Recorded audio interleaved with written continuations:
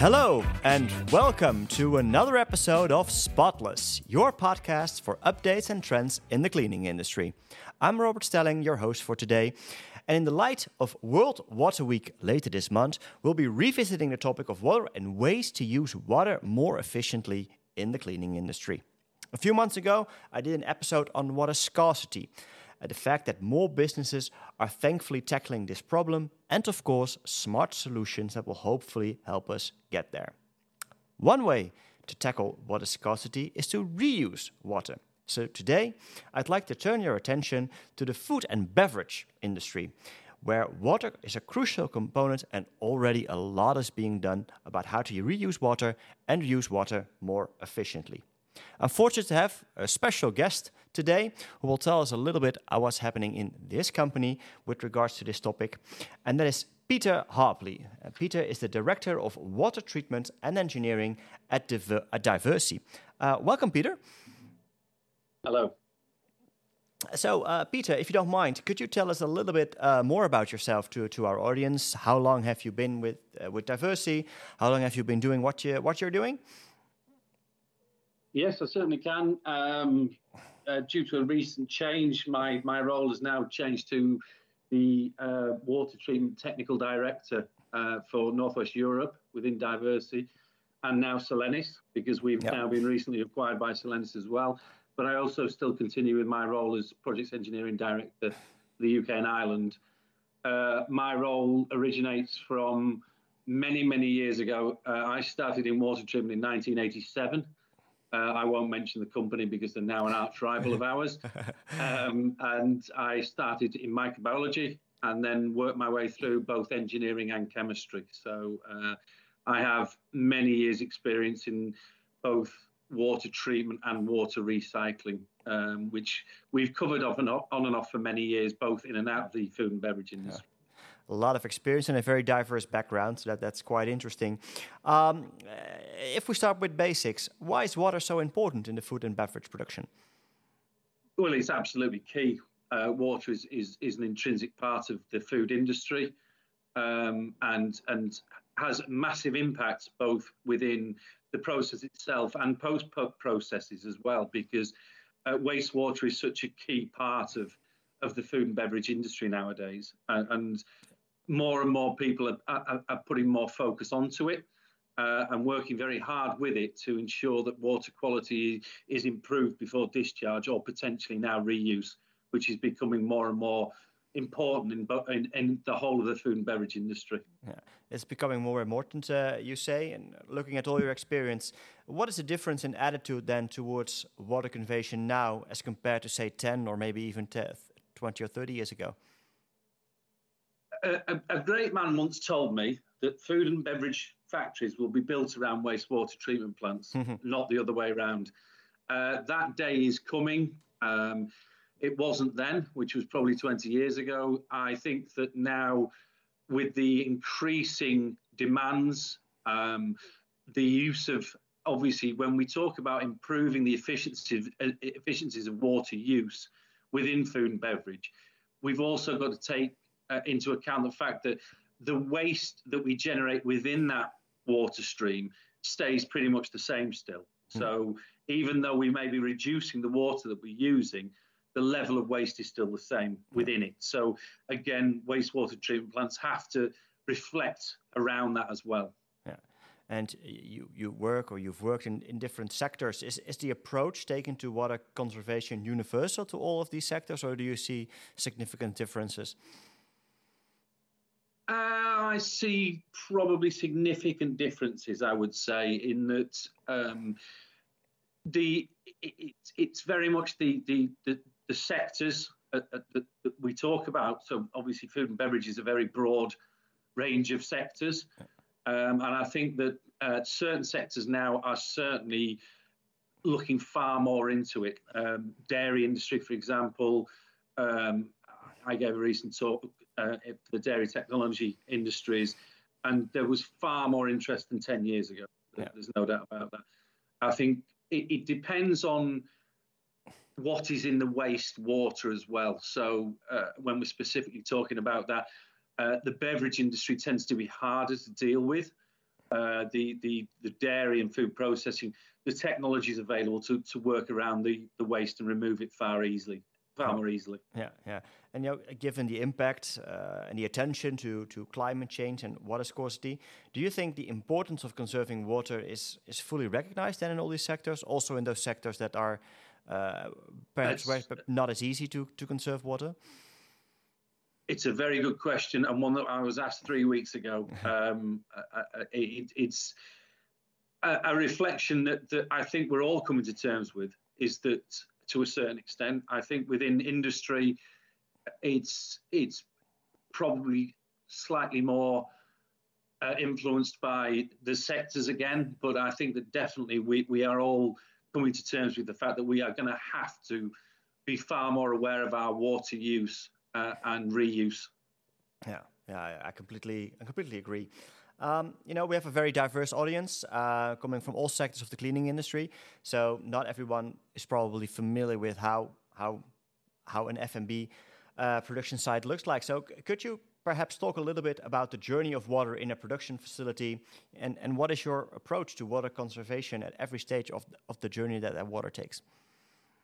So to start with, we obviously have our incoming water stream. Now that depending on the country, depending on the region, can be water from a utility business. As an example, it could be borehole water or it could be river water. And in some circumstances, I suppose it could be seawater as well. It's then the treatment processes that we put in place at the front of that to ensure that the water quality is what is required for the process itself in the food and beverage factory. So water treatment is very much a sort of modular process where we plug in what we need from where we are starting to where we are ending in the requirements of the water itself incoming all the way through.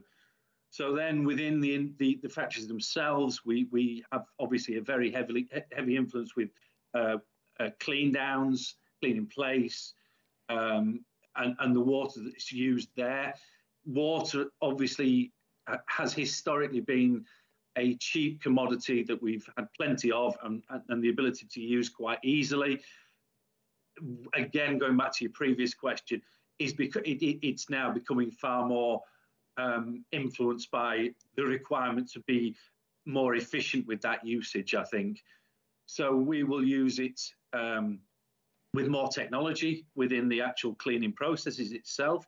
But we're also looking at things like steam raising for heat generation, hot water systems, chilled water systems, cooling towers, all of these things that use water within a factory that we try and optimize where we are in the usage overall and how we can perhaps reuse water in certain ways where a water of a certain quality isn't good enough for one process, but maybe for another one.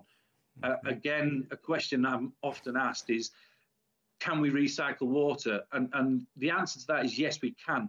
But it is very important to look at what you want the water for. So if you have, as an example, an abattoir or a processing plant where they wash wagons, for example, where we can treat it to a level that it's clear and colourless, and we can disinfect it to an acceptable level, we can use it for things like that, or washing the yard down, and areas where potentially animals have been, as an example. But that has all got to be assessed first of all, and then a mass balance must be addressed and look at how we can actually do that treatment to get it to that level. Yeah, very interesting. And what are some of the typical challenges that you face in your daily business? Could you give us some examples of that? In terms of the challenges, do you mean? Yeah. Yeah, well, we face a wide variety. We can look at, as examples, we've done recently water recycling for crate washing. So we've taken the dirty water, treated it to a state that was acceptable, and then reused that water back into the process. We've done systems for the dairy industry as another example, where we look at the challenges they've got and how we can reuse that water if we can at all possibly. Again, going back to the previous comment, the importance is looking at where the water is when we start to where the water is when we finish. And that is absolutely key. And certainly in water reuse, it's very important that we realise the technology that's available, use it to its best efficiencies right now, but also realise that there is no perfect way out of any of this. We're still working on that technology today, and we will continue to do so. Yeah. And we are seeing also that European governments are tightening regulations on wastewater management, wastewater treatment, and they're really clamping down on companies who fail to fulfill their wastewater treatment requirements. Do you see that affecting your industry as well? Yes, I do, and I completely agree with you. However, the legislation is still slightly locally driven, so we can see different sets of legislation in the UK and Ireland, for example, to Belgium or to Italy or to Spain or France, but we're also seeing a big drive by the larger organisations to vastly improve water use, water safety, and water consumption in places further afield, such as sub-Saharan Africa, as an example, where there is a big drive there to improve what we're doing all around and ensure that we've got a universal level of quality, which I think is really important. Yeah, and going back to your approach, going back to diversity, if I have an F&B production facility and a production site, and if I ask diversity to help me improve my water conservation, what kind of options would diversity be able to help me with? We have a wide range of options.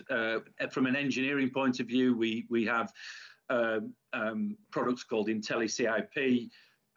We've got SIPTech. These are all areas that monitor water very closely. They monitor the use within the cleaning process, monitor the levels of fouling that's coming back, because obviously we're trying to recycle the water all the time anyway, and make sure we optimize that so we're not wasting anything on pre and post rinsing. We're looking at chemical technology that reduces the water usage. We've got Sonic, for example, which is brand new technology in terms of chemistry, which vastly reduces the amount of water that we need post the clean itself. So we look at all of that. But then we also look at the wastewater side. We're looking at technology involving dissolved air flotation and some clever technology there to look at absolutely optimizing how that water is discharged and the quality of the water itself as well. So that we're looking at chemistry optimization, because it all comes back to water at the end of the day. Everything does. So the chemicals we make, all the way down, is all about water. Yeah, so it's really an integrated approach to all. Absolutely, 100%. Yeah. And how soon would such a facility see some significant savings, and where? They can be immediate savings. There's no doubt about that. We're working with some industry partners at the moment, again, on wastewater, looking at recycling as part of that. Those savings are within months from a calculation point of view. But we as a business can also structure a way of paying back those mechanics and chemicals so that the facilities themselves see those paybacks immediately. Yeah, good to hear. We talked about integrated approach, which is probably the result of big strategic changes. But is it sometimes also the small common sense element, or perhaps workforce routines that need identifying that can help produce some savings? It can be as simple as just a leak on a pipe. Yeah. And the amount of places I go to factory-wise where, again, particularly in wastewater, where potable water is being used and there's leaks everywhere.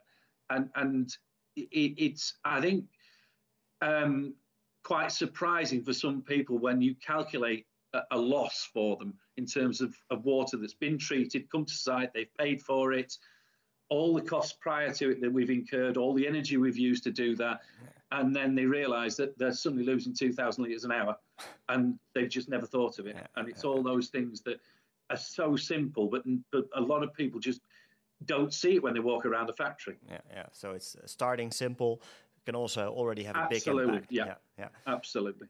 We mentioned World Water Week at the beginning of this podcast. It's coming up next month. The theme this year, the focus is innovation. Could you describe some of the innovations you use in water management, and how do you think innovation, or what kind of innovation there might be in the future in this field? Again, going back to the wastewater, we're looking at ways to monitor and manage the whole physical chemical separation of waste within water. This is an area that I've worked in for many, many years. It's not normally managed sort of all the time within a food and beverage factory potentially. So the site may be manned 8 hours a day, but for the rest of that period of 24 hours, there's nobody there. They then come back in the following morning and the system isn't functioning as it should be. It then causes major problems with the plant downstream, failure of consent, problems with biological processes. The list goes on and on.